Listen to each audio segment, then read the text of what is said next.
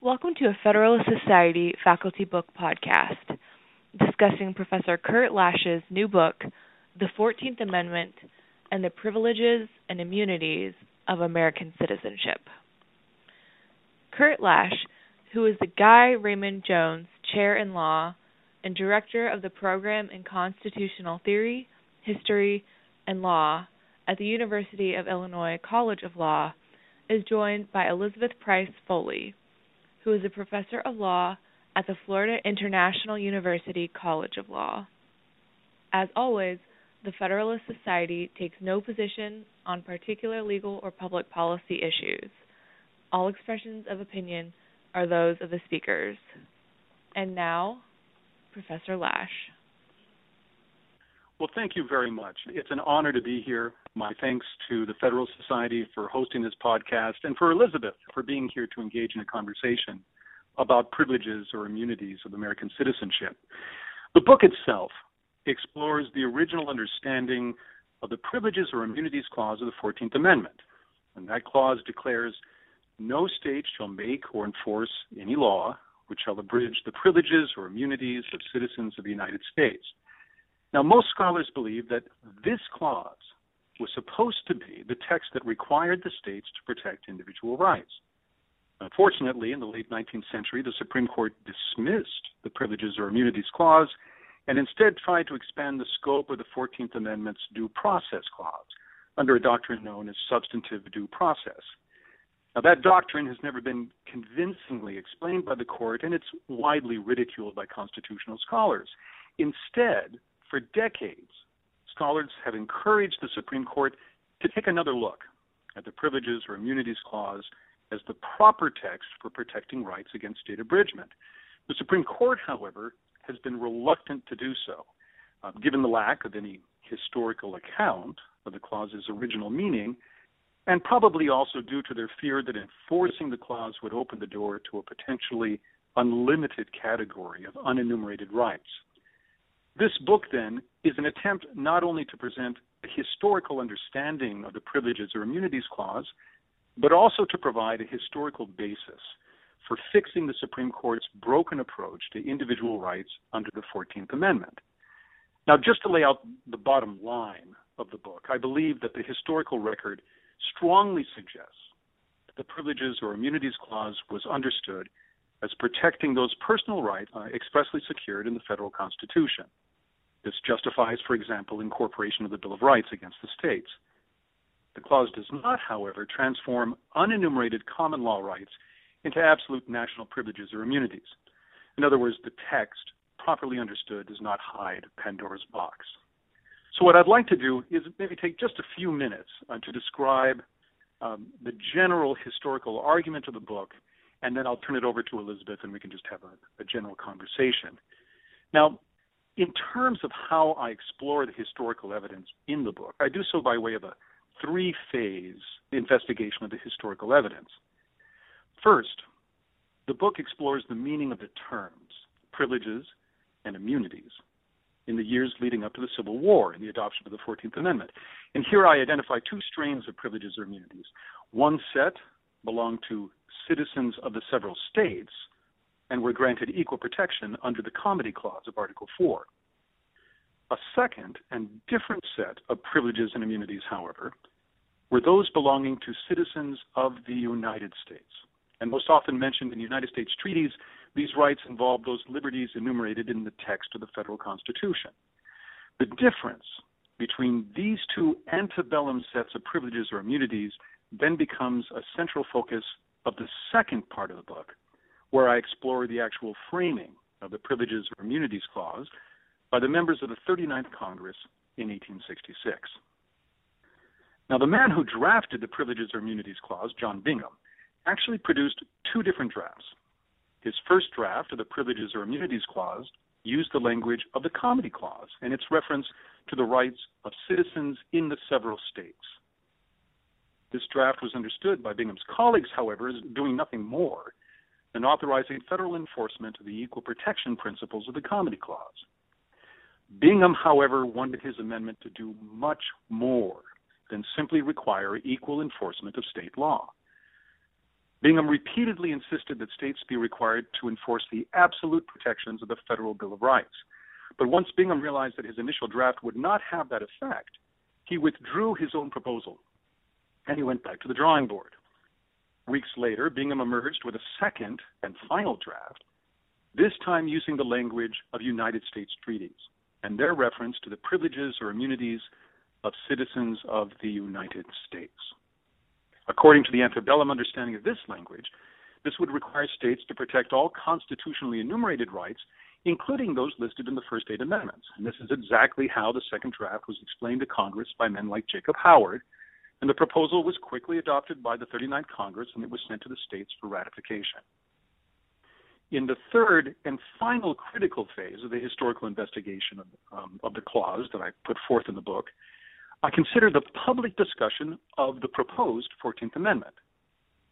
Now, although most scholars believe that there was little discussion of the proposed privileges or immunities clause, in fact, there was a robust debate about the rights of citizens of the United States in 1866. The discussion took place as part of the congressional election debates of 1866 as Republicans battled with Democrats for control of the 40th Congress. Both parties made the 14th Amendment the focus of their congressional campaigns. Democrats insisted that the amendment was not necessary since states were perfectly capable of enforcing fundamental American liberties. That argument, however, exploded during the summer of 1866 when Louisiana state officials led a riot against a peaceful assembly of freedmen who were seeking to amend the Louisiana Constitution. The riot left scores of freedmen dead or wounded and gave Republicans a perfect example of why the country needed an amendment that would force states to protect the rights of American citizenship, especially the enumerated rights of speech and assembly. That fall, Republicans won in a landslide victory, and they received a mandate to secure the ratification of the 14th Amendment and the protection of enumerated constitutional privileges and immunities. So, in sum, I believe that all of this evidence suggests that scholars have been wrong to equate the comity clause and the privileges or immunities clause. These texts are different, and they cover different sets of rights. Secondly, I think that we've been wrong to assume historical silence about the original understanding of the privileges or immunities clause. Not only was there a broad public discussion about the need to protect the privileges and immunities of national citizenship, that discussion indicates a broad public understanding that the amendment would protect enumerated rights, such as those listed in the first 8 amendments. Finally, I discovered no evidence that anyone read the clause as nationalizing unenumerated common law rights. Instead, I discovered significant evidence that moderate Republicans repeatedly rejected attempts to nationalize the general subject of civil rights in the states. What we have then is a clause that critically expands American freedom, but it does so in a manner that preserves the basic federalist structure of the Constitution. So, that's a basic summary of the book. Well, thanks very much, Kurt. It is an absolute honor to be talking about your terrific book here on the Federalist Society podcast. I read the book in one sitting because it was so well written and so intriguing. It's really an important contribution to this area of constitutional law that's really been a source of confusion and debate for a very long time. So I think lots of people are going to be talking about it, and rightfully so. And I want to just start, I guess it's the professor in me that just sort of wants to start at the beginning and work my way out. It's a habit. And, so let's start with the text again. You quoted it yourself, and let's remind our listeners. It says, 14th Amendment, Section 1, no state shall make or enforce any law which shall abridge the privileges or immunities of citizens of the United States. So the question is, of course, what did they mean when they put these words in there, the privileges or immunities of citizens of the United States? Well, whatever they are, they belong to citizens of the United States. So the question is, what are they, right? And we know as lawyers that this is a legal term of art. I mean, that those words mean almost nothing to lay people. And as lawyers, we all at least agree on the idea that privileges or immunities are legal shorthand for rights. of some sort. Yes. Right? That's so the question right. is, what rights are we talking about here? Which rights of citizens of the United States can no state mess with under the 14th Amendment? Which ones, right? Because we have a lot of rights as a citizen of the United States. Are we talking about, for example, one option might be the first 9 amendments of the Bill of Rights. The 10th Amendment, I think most people would agree, would be superfluous here, not applicable. But arguably, you could say the privileges or immunities of United States citizens includes the first 9 amendments. Or maybe you want to be slightly more parsimonious and say, no, it's only the first 8 amendments, which I actually think is the position that you are taking in your book. And then you might say, but you go further than that. You say, well, it's not just the first 8 amendments; it's the other rights that are enumerated elsewhere in the Constitution. So that would include the stuff like Article 1, Section 9 stuff, ex post facto, habeas corpus, and maybe some others you could cede at some point. Right. Okay, so anything that is enumerated in the Constitution and is arguably some sort of right given by the Constitution would be the privileges or immunities of citizens of the United States under the 14th Amendment, and thus applicable or binding on the state sovereigns as well as the federal sovereign. All right, so let's take those words for a second, right? Privileges and immunities. I think it's fascinating to me how little we think about the difference between those two words. And if you go way back to, English common law, there's a difference between those two things, which is why they're packaged together in this legal term of art, privileges and immunities, privileges or immunities, right? Because the Article 4 talks about privileges and immunities, the 14th Amendment talks about privileges or immunities, but they're always sort of lumped together. And it's because the words mean different things, right? So a privilege was understood from our ancestry in Great Britain, our legal ancestry, to be something that you got as a subject or now a citizen from your monarch, from your government. The government gave you a privilege. You weren't born with it. Your governors gave you a privilege. Contrast that to an immunity. The conceptualization of an immunity is something that no lawful government can take from you. It is an immunity from government, whether it's the monarch in the UK or here, our governments, state and federal in the United States. So an immunity is an immunity from government. It is something that it's an area of no power, for lack of a better way of putting it. And so what would an immunity be? An immunity would be arguably natural rights. Things that no government rightfully can take from you, such as the right to keep and bear arms, such as the right to assemble, the right to speak, the right to follow your conscience and practice or exercise your religion.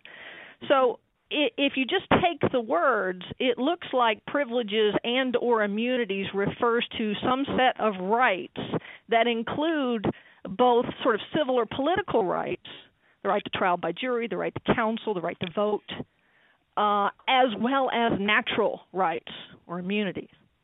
So I do think there's more to this debate than just enumerated rights. You're not surprised by that. We've talked about this before, and I tend towards the libertarian end of the spectrum. Right. That's not a surprise to anyone who's familiar with some of my work.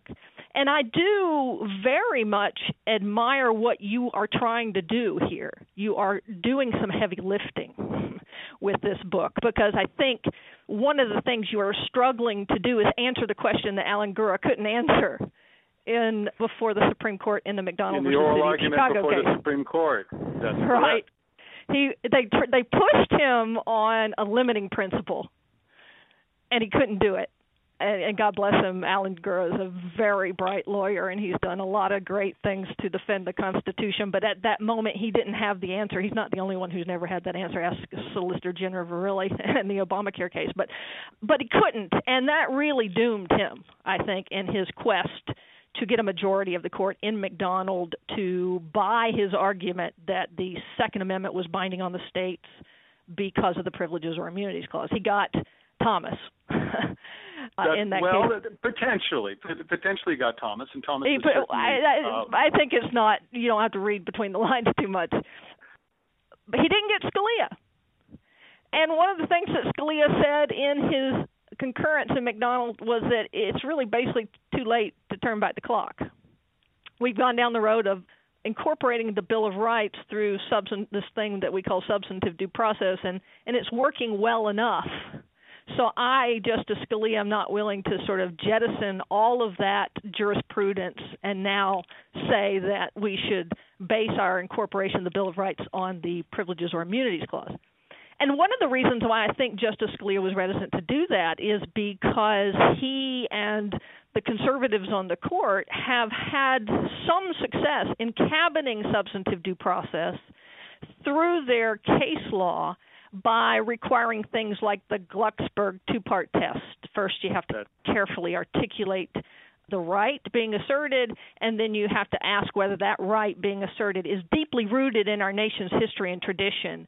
And by having that hook to history, the conservatives on the court feel like they have some security in cabining or limiting principle to substantive due process.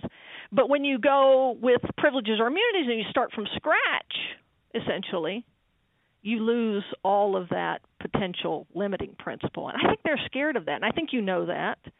That's and right. even though That's almost every serious constitutional scholar I know thinks that the Bill of Rights was made binding on the states by the Privileges or Immunities Clause and not the silly substantive due process stuff that they've made up, even the conservatives on the court like Scalia don't want to go there. Even the self-confessed originalists on the court don't want to go That's there. right. And it's because they're afraid that it's going to open the Pandora's box.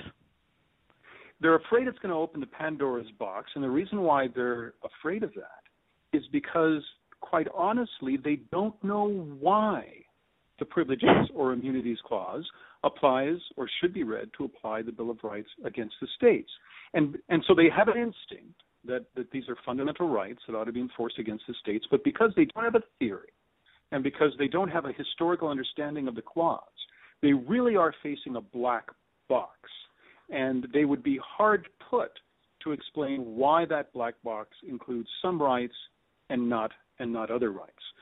Now, they were therefore looking for encouragement or looking for some type of advice or help from Alan Gura in his argument where he was encouraging them to incorporate the Second Amendment, but they would need some type of limiting principle. Please explain to us. I think it was Ginsburg who specifically asked the question. Please explain to us what the limits are, of these protected privileges or immunities. And of course, Gura replies, it's impossible to fully enumerate all the privileges and immunities. He took the Corfield versus Coryell approach. And that is his understanding of the Privileges or Immunities Clause, and I think he was being quite sincere, and I think that it was great for him to honestly answer the question. I think it would have been better for his client if he had demurred, not lied, but simply demurred and say all we have to answer today is incorporation of the Second Amendment. Right. But nevertheless, he wouldn't have gotten away with that, though. he gave an expansive answer because he sincerely believes that it does protect an unlimited set of rights. And I think he's quite incorrect. And here's where I think he goes wrong. Alan, in giving his answer, I think that Alan Gura was talking about the privileges and immunities of human beings. And this is kind of where you were going in the beginning, talking about the original conception of privileges or immunities as discussed by Blackstone and earlier legal thinkers about who are we before God and before our government. And they were trying to find the ultimate answers, the ultimate truth about privileges and immunities and those powers that God would allow into governments and other powers that God would keep within the individual conscience. And so I think that it is quite correct to think of privileges and immunities in the abstract as including ideas about natural rights, and that conversation has always included discussions of natural rights, but we're not talking about privileges or immunities of human beings. We're talking about privileges or immunities of citizens of the United States. And but let me push back, though, because... Well, okay, go ahead. Well, let me just push back for a second, though, because when you see various people who supported the 14th Amendment Privileges or Immunities Clause take the floor of Congress to talk about it, they constantly refer, just like Justice Washington did in Corfield versus Coryell, talked about privileges or immunities as being a phrase or a legal term of art that encompassed a lot of things, including natural rights, and these were privileges and or immunities that were enjoyed by citizens of all free governments. You see that phrase over and over again. These are privileges and or immunities that are enjoyed by citizens of all free governments. So if they're enjoyed by citizens of all free governments, I assume the government of the United States is a free government, and therefore the citizens of the United States would enjoy them as well. And if that's the case, yeah, go ahead. Well, it depends on who we're talking about. We'd have to get into the specific reference. Let's take. I have a couple examples. James Wilson. Oh, right? Please. Good example. You mentioned Trimble, a Republican senator from Illinois. Example. William Lawrence, a Republican from Ohio. Not as influential as Trimble and Wilson, but fine. Even Jacob Howard, the Senate sponsor of the 14th Amendment, I think it was from Michigan. Huh? There you'd have to stop. And so let me do some explaining for just a second, because there's a lot of information here that needs to be brought out to remedy earlier erroneous understandings of this debate in the 39th Congress. Now, as you might expect, these politicians had different political philosophies, and historians have traditionally divided them. And by the way, it's not just historians, it's not just the Dunning School of Reconstruction that has used these labels, but they actually use these labels themselves. There were so-called radical Republicans who were radically nationalist and who believed that they rejected the idea of enumerated federal power. They believed that the federal government had broad powers to enforce Congress's conception of civil liberty in the states, and they rejected any idea of federalism in general. And those would be men like Trimble and like Wilson. And you would often find them speaking in debate about fundamental rights belonging to all free citizens, and that's how they construed Corfield against Coryell and its discussion of privileges and immunities of citizens in the several states. However, when they gave those speeches, they were immediately responded to by more moderate and conservative Republicans who did not share that philosophy, who did not believe that we should eradicate federalist separation of power, and who were especially concerned about preventing the federal government from nationalizing the subject of unenumerated rights in the states. So when Wilson and Trimble gave their representation of what Article 4 Comedy Clause privileges or immunities were all about, and when they gave their speeches about Corfield against Coryell, these men would then respond saying, "You're wrong. That is not what Corfield against Coryell was about. It did not protect some type of fundamental set of substantive natural rights. It simply provided a degree of equal protection for visiting citizens going from state to state." And they were so successful in rebutting the early speeches of Wilson and Trimble, and again, I go into great depth about this in the book, that the radical Republicans themselves gave up. They conceded the point, and by the end, you have Wilson himself giving a speech explaining that, yes, Corfield against Coryell protected nothing other than providing a degree of equal protection of a limited set of rights within the states. So you can't just talk about different speeches regarding privileges or immunities in the Reconstruction Congress. You have to look at how the debates proceeded, and when you do that, you find out that actually there was a far more moderate conception of Article 4, and one that never would have gone in the direction of nationalizing unenumerated civil rights in the states. I hear what you're saying, but I think you're overreading some of the responses to Wilson, to Trimble, to Lawrence, to Woodbridge. And, I think that I understand why you're trying to do it, too. I mean, you're trying to do it because what you want to do is present a limiting principle, something that the conservatives on the court today can get on board with, feel comfortable with, switching from substantive due process to privileges or immunities, and feeling like when they make that switch, it's not going to open the floodgates to all kinds of recognition of unenumerated rights, which, as we know, most conservatives don't want to do, although some conservatives of the libertarian ilk would. And I admire that effort, but I think that trying to say that some of these statements are just statements of radical Republicans, even though they are Republicans who supported the amendment, and to somehow box them and put them aside and saying their version of things is wrong, and therefore what I'm going to label to be the moderate Republicans is right, I think is parsing legislative history a little too carefully. I think, again, I appreciate what you're trying to do, frankly, but I'm not sure it's entirely convincing. And I guess another couple points I would like to make is that, you try to say, for example, you don't have to overrule Slaughterhouse to agree with you.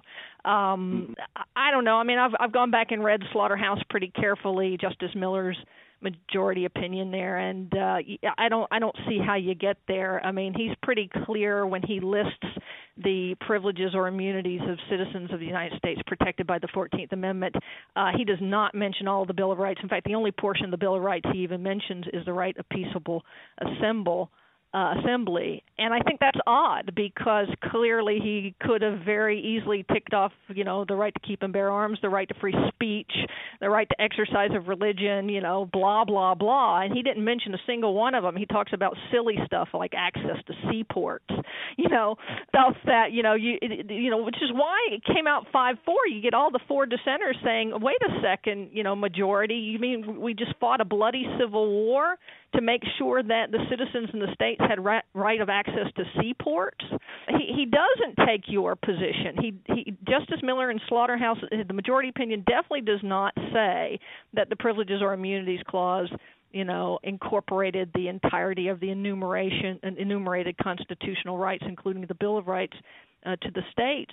And as you yourself, I think, concede at some point, Cruikshank just a couple years later slammed the door shut to the extent you had any, inklings about that. So, yeah, I think you do have to overrule Slaughterhouse, don't you, to reach your result. And the other thing I'd like to just get your thoughts on, because I think it's fascinating, is the whole, debate about the Civil Rights Act of 1866 and the Freedmen's Bureau Act of 1866 and how those play into Congress's understanding of what it was doing in the 14th Amendment. Oh, well, okay. So three things, right? One, whether or not I've overread Slaughterhouse. the evidence. Yeah. You started with whether or not I've overread the evidence because I'm trying to provide a limiting principle, and so therefore haven't given full value to the evidence that's there. Yeah, I'm not sure how much and then we can secondly, kick that dead horse around, but my new points were Slaughterhouse and the two bills. No, you don't get to do that. No, I mean, we kick it around all you want, but we only have 20 minutes. Okay. Readers should know something surprising that they probably don't know. And one, of course, I invite them to read the evidence to see, whether or not support it. But something that I think a lot of readers don't know is that the term civil rights was removed from the Civil Rights Act of 1866. And it was expressly removed by James Wilson, who wanted it in there, due to concerns that it would be read as granting Congress the power to nationalize unenumerated civil rights in the states. And so that's an important part of the evidence. I think it's surprising to people. And again, it represents the moderate heft and the moderate Republican position within Congress. Now, secondly, jumping to let me just respond to that very quickly. I mean, you can take the word civil rights out of the Civil Rights Act all you want, but you still have the substance of the Civil Rights Act, which included things like, all the economic liberties, making and enforcing contracts, giving evidence, buying and conveying property, all of that stuff that most people would consider to be civil rights. That's correct. And what it did, and what the moderate Republicans allowed to go forward, was not a provision that suggested we were nationalizing the substance of civil rights, but one which required equal protection of laws in the states that were not being equally enforced. And of course, that's what the Civil Rights Act says, that you cannot deny equal enforcement with black people as far as what you provide for white people. So it's an equal protection clause. And I very much agree with those scholars who read the 14th Amendment as, in fact, requiring the states to provide equal protection of its laws, and that was a basic concern of the members of the 39th Congress, both radical, moderate, and conservative. But that's not the argument of libertarians. The argument of libertarians is that it went further and not only required equal protection of state-secured law, but it actually nationalized the substance of these laws in the states. Right. And there's no evidence. Which is the step, I think, forward. well, that's the additional step that I think the Freedmen Bureau Act does that arguably the Civil Rights Act of 1866 does not, because it doesn't have that equal protection language in it.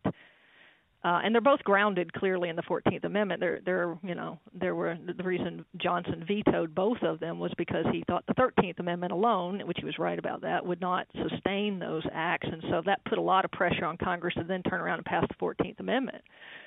And if there's any clause in the 14th Amendment that, is applicable, that would be the power source for both those acts, it has to be the Privileges or Immunities Clause. Or your argument clause may work with the Civil Rights Act, but it doesn't work, I don't think, with the Freedmen's Bureau Act. Well, he vetoed the Freedmen's Bureau Act, and they weren't able to overcome his veto. They did overcome it. No, they didn't overcome his veto. That's another chapter in the book. The Freedmen's Bureau Act, as it had been drafted at that time, unduly the original, right? But they turned around and they reintroduced it and they passed it again. They reframed it again. But the original failure to override Johnson's veto was due to their concerns that, as drafted, a simple re-upping of the Freedmen's Bureau Act was too intrusive upon the states. And I talk about this. Other people have talked about this as well. Earl Maltz and William Nelson and others. As the failure, that initial failure to override the veto was another indication that the controlling ideology within the 39th Congress was the ideology of the moderates and the conservatives. And nothing was going to be passed unless it met with their approval and reflected their particular concerns about limited expansion of federal power. So I'm not denying that they weren't able to forward an agenda, but it had to be an agenda that met the concerns of the moderate Republicans. And so basically what I'm arguing is that, equal protection, that's why the Civil Rights Act got through. But when it comes to substantive individual rights, the only consensus they could get as to those rights would be the protections of the ones which were already in the Constitution itself. You could go ahead and protect those. I understand what you're saying. Although, again, I think you're reading the whole Freedmen's Bureau situation a little bit too simplistically, because they did override the second veto. It was vetoed twice, and they did override it again. But really, I'm simply sharing the same approach to the Freedmen's Bureau Act and its veto as has been written by Earl Maltz and William Nelson. So, again, you can disagree with that, but I think they basically had it right. Yeah. All right. So I mean, I think it's very interesting too that when you talk about enumerated rights, and you and I have had this discussion for years about the Ninth Amendment, kind of a fun back and forth, because the Ninth Amendment clearly does not itself enumerate any rights. It just talks about others retained by the people.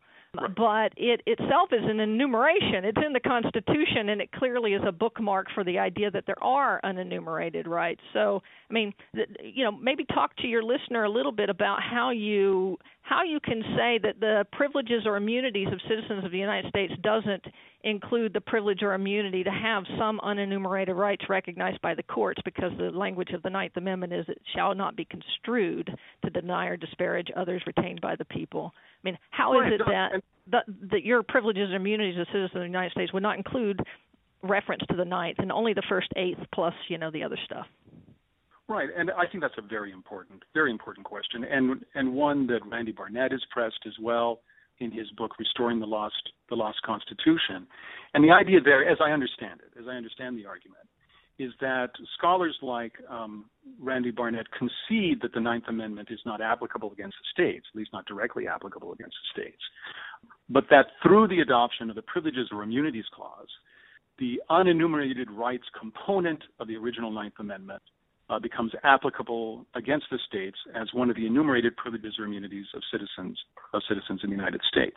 Right. And I actually think that That's correct, although it doesn't lead to the result that that Randy Barnett and others have claimed. Now, the easy response, and again, I think it's too easy, and it isn't one that I take in the book, although I do think it's indicative of the thinking of the 39th Congress. An easy response would be, well, when they talked about the enumerated privileges or immunities of citizens of the United States, they talked about the first 8 amendments. Of course, that's Jacob Howard's speech and others as well. And they did not, with very few exceptions, they did not consider the Ninth Amendment to be expressive of the same kind of fundamental right that was now going to be protected against the states. And I think I understand why they talked about the first 8 amendments as opposed to the Ninth and 10th Amendment. And I think the reason for that has been because as of 1868, there had been a long history of both the Ninth and the 10th Amendments as being read by courts and constitutional treatise writers as Federalist provisions that retained the rights and powers of the people in the several states. And that's why the southern states were able to cite the Ninth Amendment as supporting their right to secede from the Union. So I think the Ninth Amendment was kind of a persona non grata to the Republicans in the 39th Congress due to its long association with federalism. And so they didn't see it as an individual right. But be that as it may, the text of, and this is your argument, I think, the text of the Privileges or Immunities Clause talks about privileges or immunities of citizens of the United States, and if that means enumerated rights, well, darn it, the Ninth Amendment is one of those enumerated rights, and I think that's exactly right. The question now becomes, well, what is the rights protected by the Ninth Amendment? Right, which is where you get very interesting in your book, I think, because, you at some point I think you say, your interpretation of the PRI as encompassing only the enumerated rights in the Constitution is a floor. Well, that's right, but I agree with you that the Ninth Amendment is one of the enumerated rights that deserves judicial enforcement. Right, and but so how much of a limiting principle is that? Right. If it's just a floor and you admit... Okay. Well, I know you don't think the Ninth Amendment has that substance. I mean, I understand that you think it's just a sort of a Federalist place marker like the 10th. Well, no, not at all. Not at all. Okay. That's McAfee's argument. That's not my argument at all. I think that the Ninth Amendment is a critical component of American liberty. We simply have to understand how it functions. What we know from opinions like those of Anthony Kennedy on the current Supreme Court is that federalism itself is an essential component of individual the whole liberty. Bond thing, right? But exactly my question, right. Yeah, but I mean, and that's great, and I agree with that. I mean, Bond is fabulous, and think about it, Bond was unanimous, right? I mean, that's a moment for pause. But you still, if the Ninth Amendment, if you're trying to say the Ninth Amendment is really important, but it's not judicially enforceable. Or it's not enforceable in terms of rights. Again, that's not my argument at all. Okay, but can you articulate quickly, because I'm sure we're running out of time, what it is that you think the Ninth Amendment would be enforceable as by a court?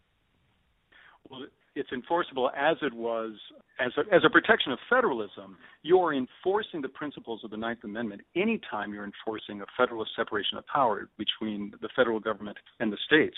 So it's basically just a reflection of the 10th Amendment and no different.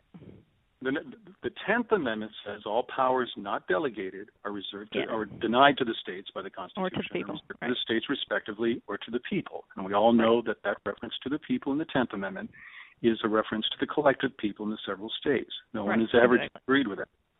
The Ninth Amendment says, and by the way, those powers that have been granted, and here's where we are in a different area than the 10th Amendment, those powers that have been granted have to be carefully and narrowly construed. What Congress may never argue is that those powers can extend to everything except those rights expressly enumerated in the federal Constitution. Right. So whatever restrictions are expressly enumerated, there are others retained by the people. There are other restrictions on federal power. So you think the Ninth Amendment is an expression of limitation of powers? Yes, it's a even though it talks about rights. And the 10th Amendment is the one that talks about limitation of powers, though. But the Ninth Amendment talks about rights. Okay. Here's why I started with Justice Kennedy, and here's where I will bring in James Madison.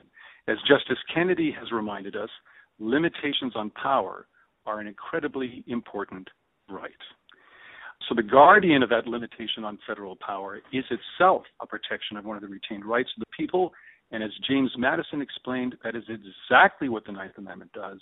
It protects the people's retained rights by preventing unduly expansive interpretations of federal power. And that, of course, that's really is interesting, but posing the Bank of the United States. As a matter of just like pure sort of contortions of language, I think you're right, but it only makes the Ninth Amendment a reflection of the 10th Amendment. There's really no need to have both of them, because that's really what the 10th Amendment does. The 10th Amendment says the power is not delegated to the United States by its Constitution or prohibited to it by the states or reserved to the states respectively or to the people. It is a limitation on power. And if it's a limitation on power, then you don't need the Ninth Amendment to say that again. In fact, the Ninth Amendment comes before the 10th Amendment, so it kind of is really odd as a matter of textual interpretation that those two things are basically saying the same thing. I think you just disproved your point. When you look at the language of the 10th Amendment, it says nothing about the construction of delegated power.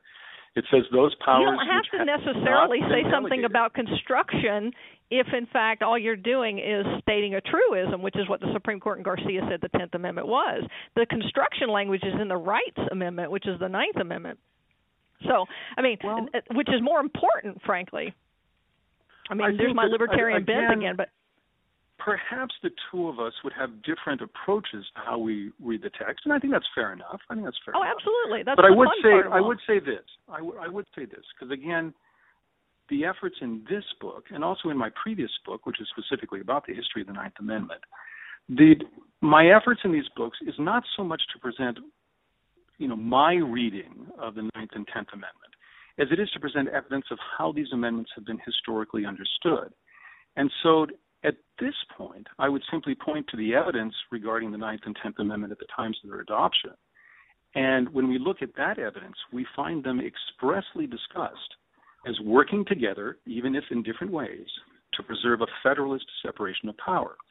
And that idea of the Ninth and Tenth Amendment as a preservation of federalism, I believe, survived the adoption of the 14th Amendment, so that we continue to have the Ninth and Tenth Amendments as guarding the basic federalist structure. The only change has been those rights which are specifically enumerated in the Constitution. Those are now applicable against the states.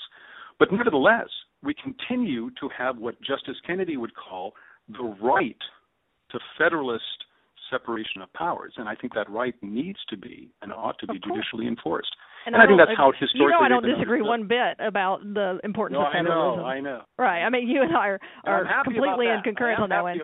And I'm not even that interested anymore about the Ninth Amendment, because you and I have gone back and forth on it for so long now. But it actually is just fascinating to me to see how your conception of the Ninth Amendment affects your new thesis in your new book, because you are careful to limit the privileges or immunities of citizens of the United States to the first 8 amendments. And I'm sure you've had conversations with them. You're speaking of me, but actually all I've done in this book is present the evidence. Randy did everything he could to try and find evidence about discussions of the Ninth Amendment as part of the discussions of American privileges or immunities, and he didn't find any. Nobody has. So I haven't left anything out. It hasn't colored my presentation of the evidence. It simply is not there at all. And it shouldn't be surprising that you wouldn't find that kind of evidence either, because, again, the Ninth Amendment as a place marker for the idea that there are unenumerated rights against government, specifically against the federal government, at least in the beginning, and then potentially also against the state governments once we have the ratification of the 14th Amendment. And to the extent that it is a place marker for these unenumerated rights, the only way you're going to understand what those unenumerated rights are is to dig into natural rights type theory, Corfield versus Coriell type stuff, which is why, so the amendment itself is just a reflection of a philosophy of an idea of unenumerated rights existing out there. And then, of course, we've struggled since then to figure out how much power we want to give to judges to define the content of those unenumerated rights. And because we're so afraid of the open-endedness of the Ninth Amendment, we have actually put all the heavy lifting on that now in the word liberty in the Due Process Clause of the Fifth and 14th Amendment. So, our sort of fear of open-endedness of constitutional rights has perverted, the Due Process clauses, and it's perverted the Privileges or Immunities Clause as well. So, I think that's one of the reasons why I like your book so much, is just because I really admire, the middle ground that you're trying to carve here. I'm not sure that you're entirely providing the limiting principle that you think you are, but I think it's very attractive to a lot of people because of that. Well, thank you for that, and that's fair enough. I would say, in terms of the fear, and in terms of what exactly the fears might be, to begin with, I would characterize the fear of the Supreme Court as an institutional fear by rule of law people like Justice Scalia, who seek a bright line that cabins the discretionary power of the Supreme Court. It's not a fear of natural law or natural rights. It's a question of unduly expansive judicial power. And then in terms of other people, and I think maybe the historical fear, is once again not a fear of discussing what rights we ought to have and what rights God has instilled upon the human soul, which is an ongoing discussion and one with a long and distinguished history. The discussion that we're having, or at least that I'm having in talking about the Bill of Rights and the passage of the 14th Amendment, has to do with the fear of granting too much power to the federal government. So if we are to deny the federal government the power to construct and enforce its vision of unenumerated individual rights, we would do so not because we're afraid of individual rights, it's because we have some suspicions about the federal government, and we'd prefer to have that conversation on a state level, where we are not at all afraid to talk about human relationships, the proper way of caring about people, and the proper kinds of protections that we ought to have in all areas. And I admire that. It's very majoritarianism driven, certainly, and if you got to pick a branch that you're going to trust, I understand the position that you would want to trust the legislative branch, since it is, immediately and constantly accountable to the people in a way that the judicial branch, even the elected judges in the state courts, are not. But, of course, it becomes circular at some point, because your love of majoritarianism and booting everything back to the states, so it allows you to claim, love of federalism, and allows you to claim love of the legislative branch and majoritarianism, as opposed to sort of elitist judges imposing their will upon us, especially the unaccountable federal ones. But it doesn't really solve the question of the nature of rights themselves. It really does come back to what rights are you willing to accept and talk about and enforce as a constitutional matter. Because if you're not willing to have that kind of conversation, they're really not rights. They're just statutorily allowed, or they're really, they become privileges. You have them unless and until the legislature says you don't have them. You have the right to wear a hat until the legislature says you don't. And I'm not sure that that's very fulfilling for rights-focused people. But, again, the appeal, I understand, especially for those who are of a conservative ilk and have desires to limit government, especially the judicial branch. And I completely understand why that would be insufficient to those who share a libertarian point of view. Right. And this is, the debate between you and I is the quintessential debate, I think, but, under the large conservative Federalist Society umbrella between those. Isn't it the truth? We represent both sides. We represent both sides. Right. Two sides of the coin. And, never shall the two meet. But we meet sufficiently enough that makes for a happy relationship overall. But it's always a pleasure to talk to you about these things. We've been doing it for a long time, and I don't think either one of us ever really budges. But I have fun every single time we do it. Well, thank you, and thank you for this conversation as well. Well, thanks, Kurt. I'm sure you're going to sell a lot of books, as you should, and I hope it gets a lot of attention, again, as it should. Well, thank you so much. And again, my thanks to the Federalist Society. And I guess if I had any closing words, it would be that I do anticipate that this book will become part of a conversation. It's not going to end the conversation. It's not going to end the debate. But I very much hope, at the very least, to have brought some new historical evidence to the table. And I very much hope that people will give it a look. Thank you for listening to this Federalist Society Faculty Book Podcast. For more podcasts, please visit our website at www.federalistsociety.org/multimedia.